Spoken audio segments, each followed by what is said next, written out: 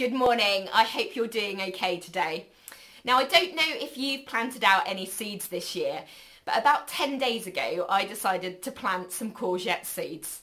Now, it says on the packet that they take 7 to 14 days to germinate. After about 5 days, I was getting a bit worried. I couldn't see any signs of life. But sure enough, 2 days later, and some green shoots started to emerge. And now I'm 10 days in and I've got a few little plants growing. Now, I had to have faith that those seeds that I planted would start to become a plant, and I still have faith that they will bear fruit. Faith is having hope for the things that we cannot see, but we know will happen. And God gives us words in our lives a little bit like these courgette seeds that we can plant into our hearts and have faith that He will make them grow and make them bear fruit. And this morning we're going to be thinking a little bit about the power that there is when we have faith in the Word of God. Now, I don't know what words God's been speaking to you. Maybe you've had prophetic words over your life, or maybe He speaks to you each day and you feel Him telling you to do various different things. I know for me, recently, over COVID, where things have moved so quickly, I found that God is asking me to do things and I need to respond more quickly than I have done before. In the past, I've had prophetic words where people have spoken words of encouragement over me that have been things that I've held on to when times have been hard. These prophetic personal words are sometimes described in the Bible as rhema words. They're instant words, words for now. That can be God's word. But God's word to us is also the Bible, the long-standing word of God, which the Bible describes as logos, which means that it's true for everybody all the time. We always know that God has sent a rescuer called Jesus to rescue us, to bring us close to God so that we know Him. We always know that we are children of God, that we are wonderfully made. This is the long-standing word of God. That is true for all of us. But you know, Jesus is also the Word of God. The same word is used for the scriptures as is used for Jesus, which is logos. Let's read in 1 John what it says. In the beginning, the Word already existed. The Word was with God, and the Word was God. He existed in the beginning with God. God created everything through Him, and nothing was created except through Him. The Word gave life to everything that was created, and His life brought light to everyone. The light shines in the darkness, and the darkness can never extinguish it.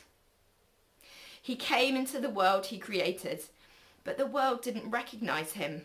He came to His own people, and even they rejected Him. But to all who believe Him and accepted Him, He gave the right to become children of God. They are reborn, not with a physical birth resulting from human passion or plan, but a birth that comes from God. So the Word became human and made His home among us. He was full of unfailing love and faithfulness. And we have seen His glory, the glory of the Father's one and only Son. Jesus is the revelation of God's thoughts and words that we read in the Bible. He is the very being of God's word. So we can put our faith in Jesus. We can put our faith in the Bible, and we can put our faith in the prophetic words that we may be given when they are in alignment with the Word of God, with the Bible. This morning we're going to look at two characters who did that, who put their faith in the Word of God. First of all, what we're going to do is we're going to look at the Roman officer who we heard about in the children's story. Now, this scripture is found in Matthew 8 verse 5, which I'm going to read to us now. When Jesus returned to Capernaum, a Roman officer came and pleaded with him. "Lord, my young servant lies in bed, paralyzed and in terrible pain. And Jesus said, I will come and heal him. But the officer said, Lord, I am not worthy to have you come into my home. Just say the word from where you are, and my servant will be healed. I know this because I am under the authority of my superior officers, and I have authority over my soldiers. I only need to say go, and they go, or come, and they come. And if I say to my slaves, do this, they do it. Then Jesus heard this, and he was amazed. Turning to those who were following him, he said, I tell you the truth. I have not seen faith like this in all of Israel. I tell you this, that many Gentiles will come from all over the world, from east and west, and sit down with Abraham, Isaac, and Jacob at the feast of the kingdom of heaven.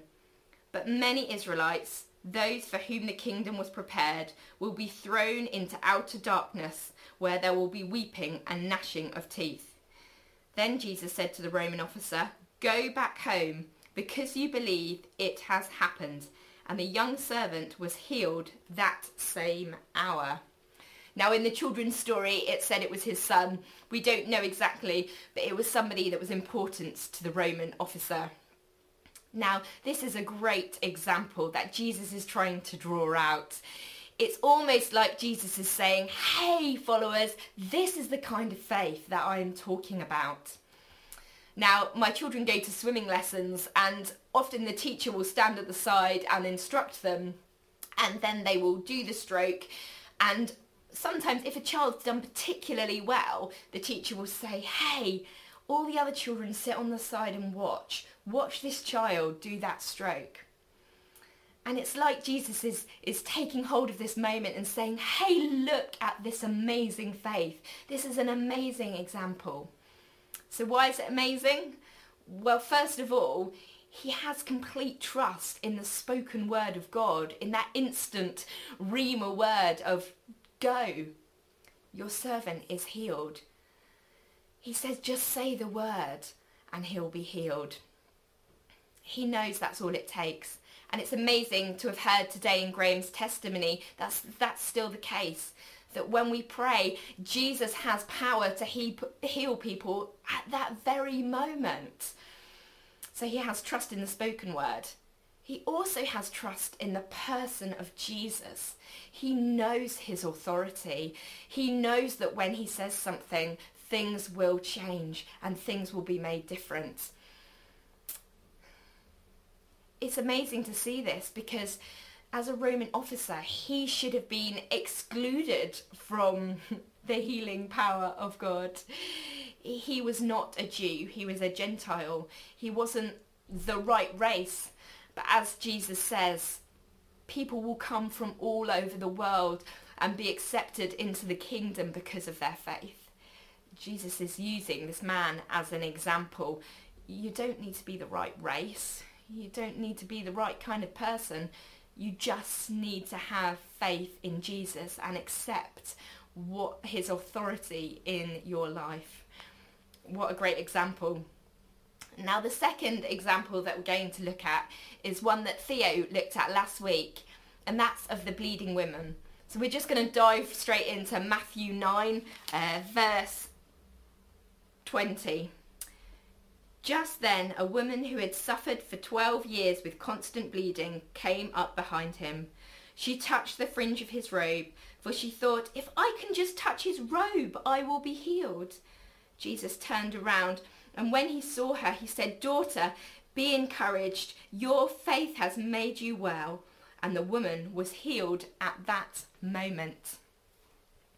Now, as Theo explained last week, if you had been bleeding, if you were a woman on your period, then you were classed as unclean.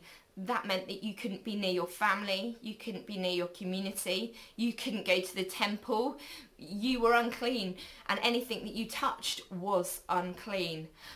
So how amazing that she used touch to be healed.